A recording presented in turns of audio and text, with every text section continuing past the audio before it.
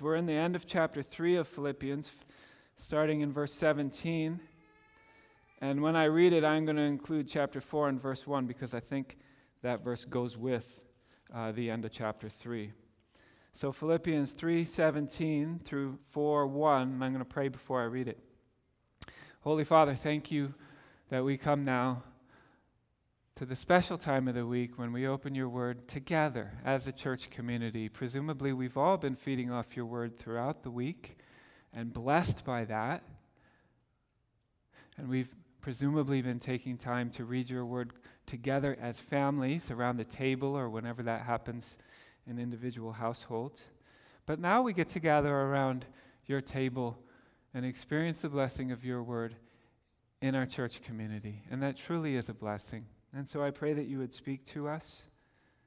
I pray that we would hear your word and understand your word and believe it and apply it.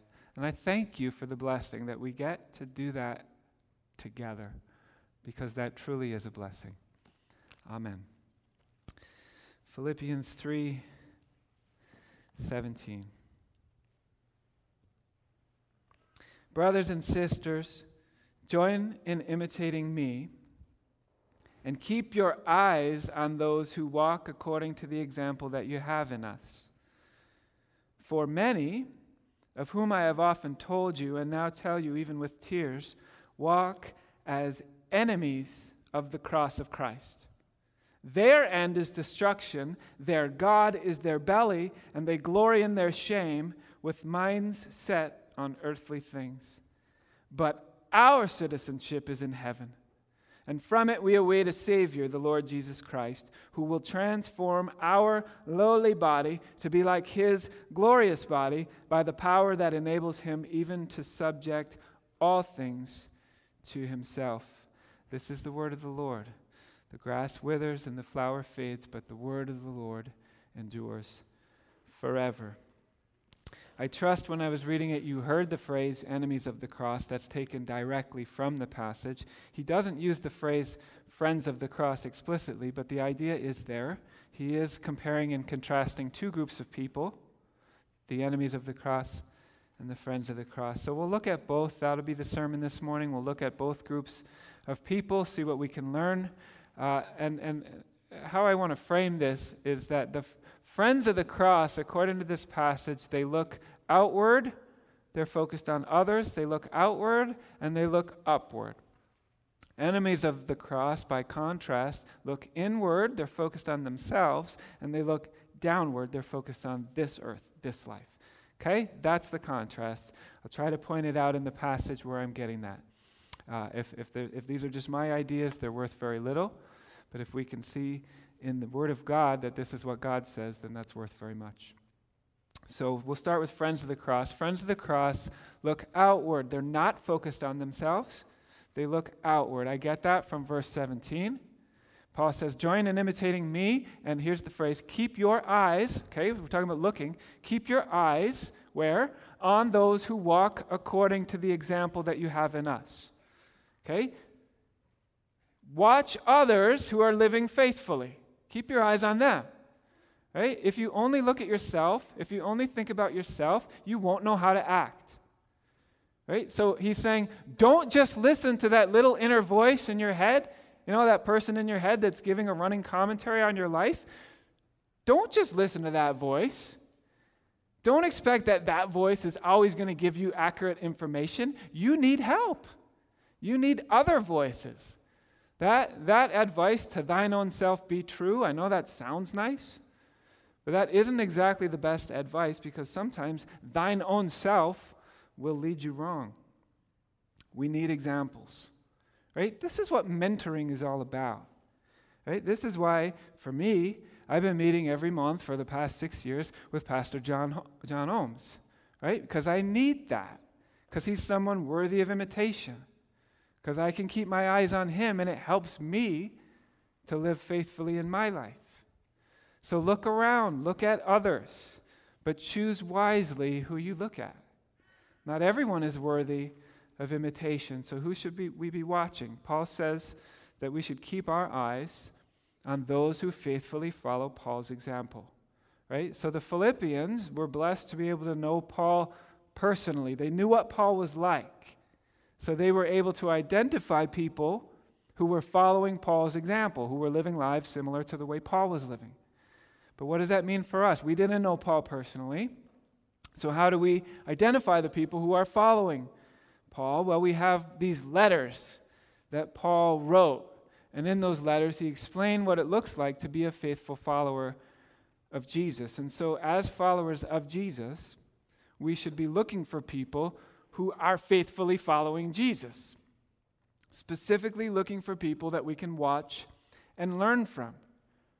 Recognizing that we don't know all the answers ourselves, but that we need to be watching and listening and learning from others. We need to watch other people who are living faithfully in order to live faithfully. That's the principle here. That's one of the primary reasons I've spent so many hours reading Christian biographies. That's why that's such a big part of my own personal spiritual life. That's exactly why I preach a biographical sermon once a year, every year on Reformation Sunday, because I want to learn from people who lived well. I want to be watching people who ran hard all the way through the finish line in their lives. I'll never meet the vast majority of those people who lived faithfully until I get to heaven, then I will. But reading about them is one way to keep my eyes on them, is one way to learn from them. So here on Reformation Sunday, over the past 5 years, we've heard sermons from Martin Luther, John Calvin, we did William Tyndale, John Patton, the missionary to the New Hebrides, remember? We did Lilias Trotter last year. I've got another one that I'm planning for this year.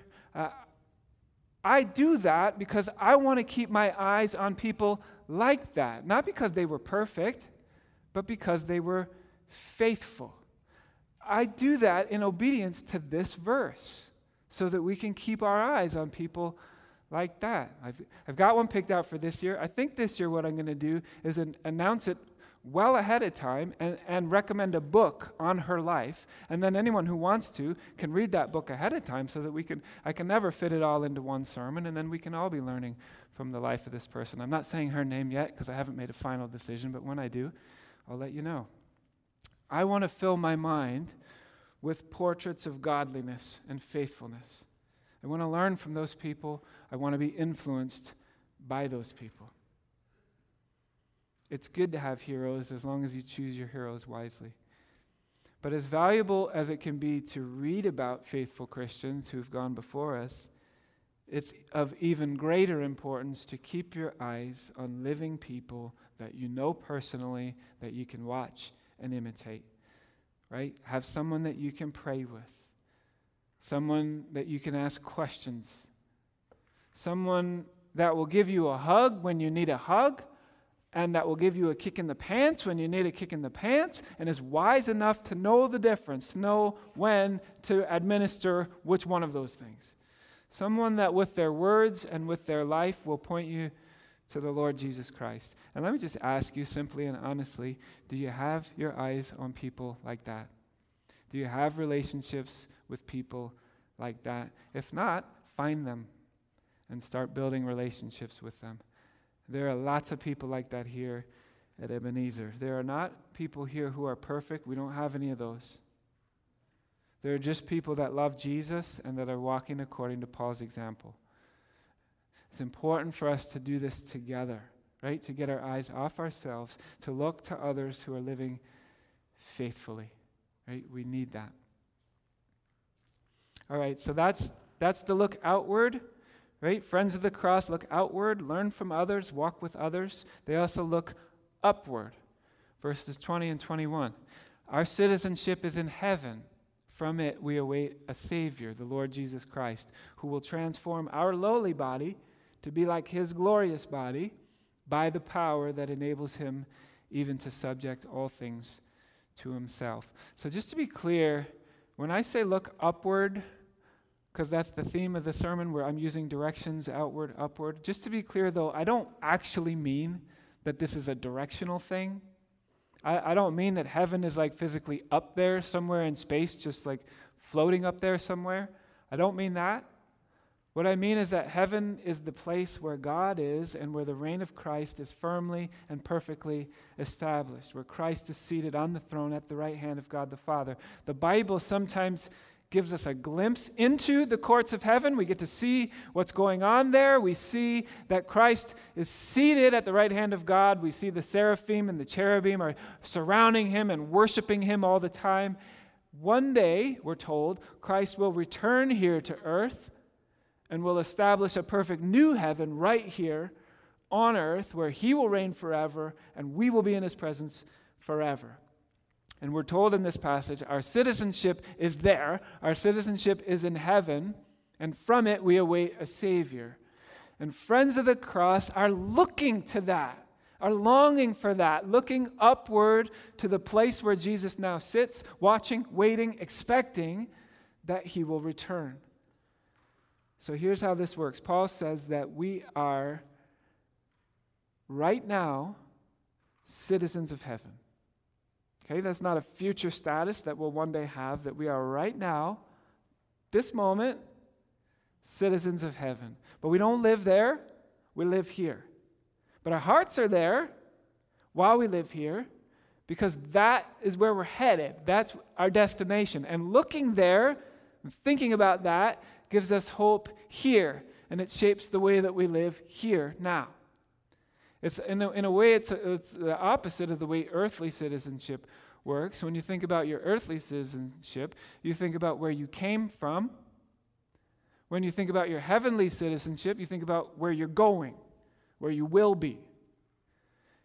Here on earth, if a citizen of one place moves to another place, that person is now considered an outsider, a foreigner, right? And you can spot them right away. I'll give you an example. I know I am a foreigner here, but my example is about when I moved to Georgia. When I was a real foreigner in Georgia. Even though that was my country, I stuck out way more when I lived in the Deep South. In fact, I can't tell you how many times I heard people say, "You ain't from around here, are you, boy?"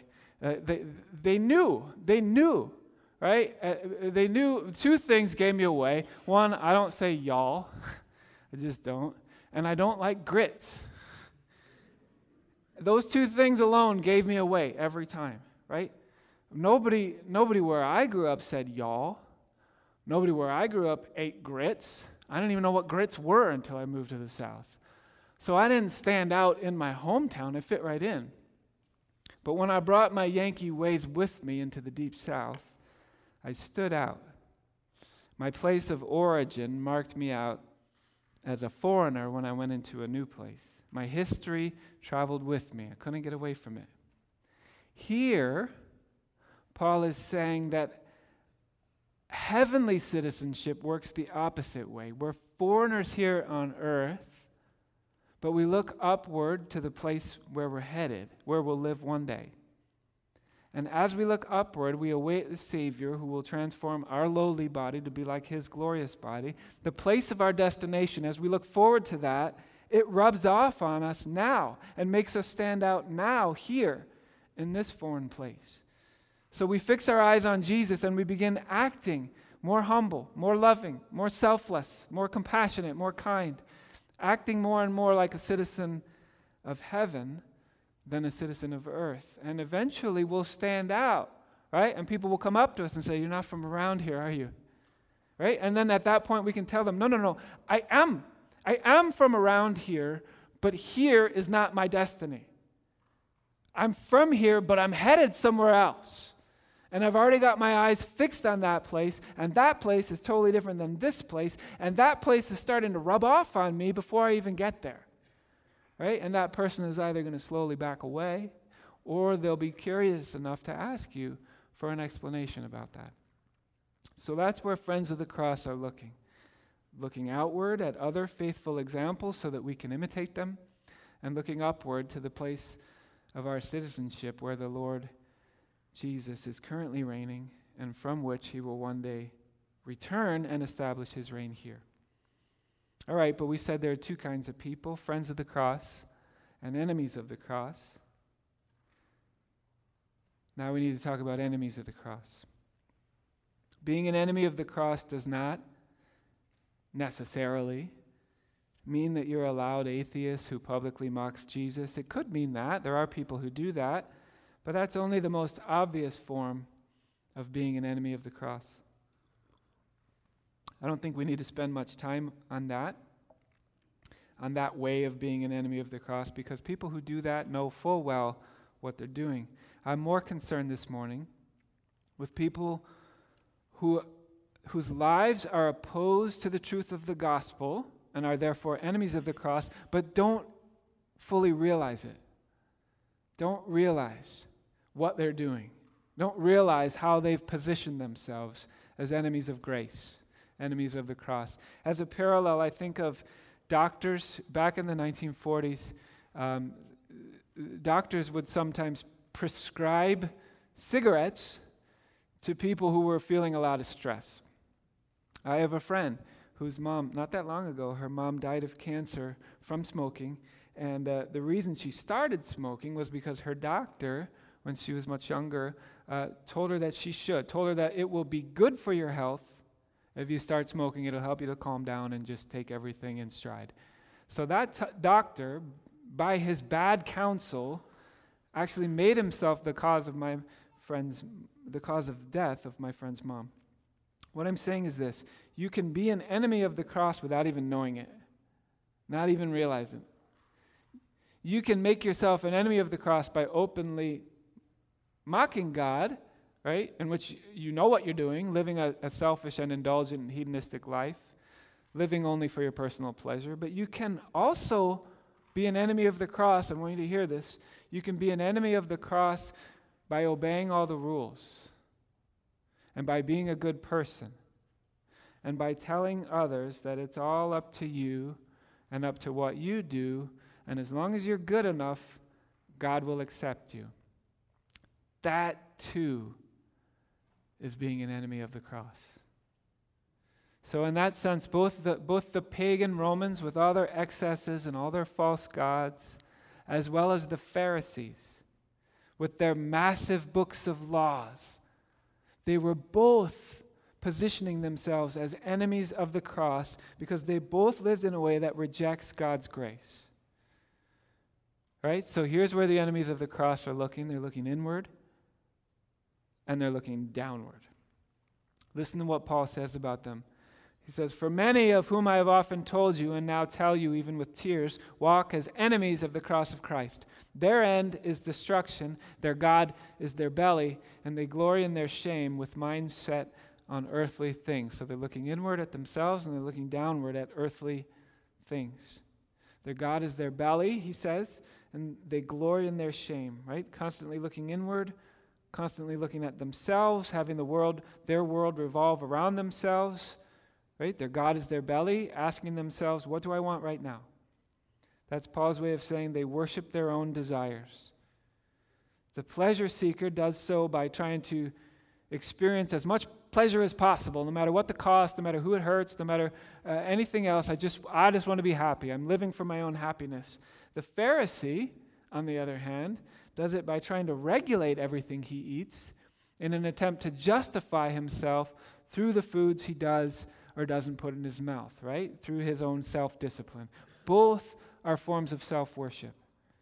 Making your belly your God, trying to find salvation either through indulging your appetites or through regulating your appetites. They glory in their shame. The pleasure seeker has seared his conscience so badly that not only is he not ashamed of the sinful things he does, he's proud of it. He celebrates it. They glory in their shame. Keep in mind what Paul has just finished saying about his own law-keeping and good works in the previous part of chapter 3. Right? He says he was blameless according to the law, but now he considers all those good works, all that law-keeping, that's all rubbish. It's all refuse. It's all garbage. It's good for nothing. He says, I count it all loss. I forget what lies behind in order that I might gain Christ. Enemies of the cross do the opposite. They're constantly looking at what they've done, looking at what lies behind. Look at my works. Look at what I've done. Aren't you impressed? And Paul says it's shameful. So living for your desires and glorying in your shame takes two opposite forms, either of which will make you an enemy of the cross. worshiping your own personal pleasure or worshiping your own good works. Either way, that makes you an enemy of grace and therefore an enemy of the cross because you're focused on yourself. So that's looking inward, but also looking downward, having their mind set on earthly things, living for this earth. The pleasure seeker lives for the next thrill, the next high, the next bite, the next whatever, trying desperately to find ultimate satisfaction in the things of this world. But that's a never-ending cycle because those things never completely satisfy. So you have to keep eating, keep drinking, keep purchasing. And it's not as though the things of this world are bad things. This world has some wonderful pleasures for us to experience, but the things of this world aren't ultimate. And if you ask them to be, they'll let you down. It would be like trying to drink a glass of gasoline to quench your thirst, right? Gas is good, it's a useful liquid, but there's nothing wrong with gasoline, but its purpose is not to quench your thirst when you're hot and sweaty. And if you try to use it that way, you're going to be disappointed. That's kind of what it's like to live with your mind set on earthly things. It doesn't work. It doesn't satisfy. Many of us know this from personal experience, right? And you see someone living like that and you just want to grab them and say, stop, look up, look around. There's a better way. That won't satisfy you. It definitely won't justify you. But then the flip side is when people set their mind on earthly things by living for good works, living for their own law-keeping, thinking that they justify themselves by what a great and good person they are, really believing that their standing with God is dependent on what they do while they're here on earth, putting all of their good works on one side of the scale and hoping that that outweighs some of the bad things that they've done. That too is a form of setting your mind on earthly things because your good works, those are earthly things. And that doesn't satisfy either. That leaves people constantly wondering, have I done enough? Will I measure up to God's standard? And this is why there really only are two kinds of people. There are friends of the cross who love grace, who receive God's gift of salvation by grace through faith, who have their eyes fixed on that. And there are enemies of the cross who refuse grace. As we've seen, being an enemy of the cross can take radically different forms, but in the end it comes down to the same thing. Enemies of the cross refuse to receive the free gift of eternal life. And those two groups of people are headed to radically different destinies. Paul says that the enemies of the cross are headed for destruction. They will eventually come to the point when God says to them, like C.S. Lewis said, okay, then your will be done. Have it your way. If you want to refuse the free gift of eternal life, I won't force it on you. I'll allow you to do that. And their end, according to Paul, is destruction. But for those who humble themselves at the foot of the cross, who recognize there's nothing they can do to earn their salvation or to pay God back, who repent of their sin and call on the name of the Lord Jesus for the forgiveness of their sins, their eternal destination is secure. Because it is not dependent on earthly things, it is dependent on the finished work of Jesus Christ. And so our citizenship is in heaven, and from it we await a Savior. Okay, one final point to make in this sermon, and it's this. After talking about the ultimate destination of those who are friends of the cross, receivers of grace, Paul then reminds us that there are implications to that here and now. This isn't just about the future. This isn't just about when we die or when Christ returns. There's implications to that right now. Paul says in chapter 4, verse 1, therefore, right, in the light of everything I just said, because your citizenship is in heaven, because your eternal destination is secure, therefore stand firm. Stand firm now, here in the Lord. You see, there are practical implications to all of this. Right now, in this moment, we find ourselves kind of between two worlds, right? We're here now in this world, but we're citizens of that world. Aliens here, passing through here, not citizens here, but on our way there. And because that's the case, we can stand firm here now. because there's nothing that can happen in this world that can take away our inheritance in that one. So stand firm. Whatever the world throws at you, stand firm. Stand shoulder to shoulder with those who have lived with the good confession on their lips that Jesus Christ is Lord. Stand firm in the face of temptations and lies and persecutions from the evil one. Stand firm knowing that if the world hated Jesus, it will hate his followers too. And so we don't ask to be taken out of the world. We stand firm while we're in the world. And the way we do that is by looking outward at others who are living lives worthy of invitation and who can help us along the way, and by looking upward at Jesus Christ, who is the author and perfecter of our faith. Let's pray together.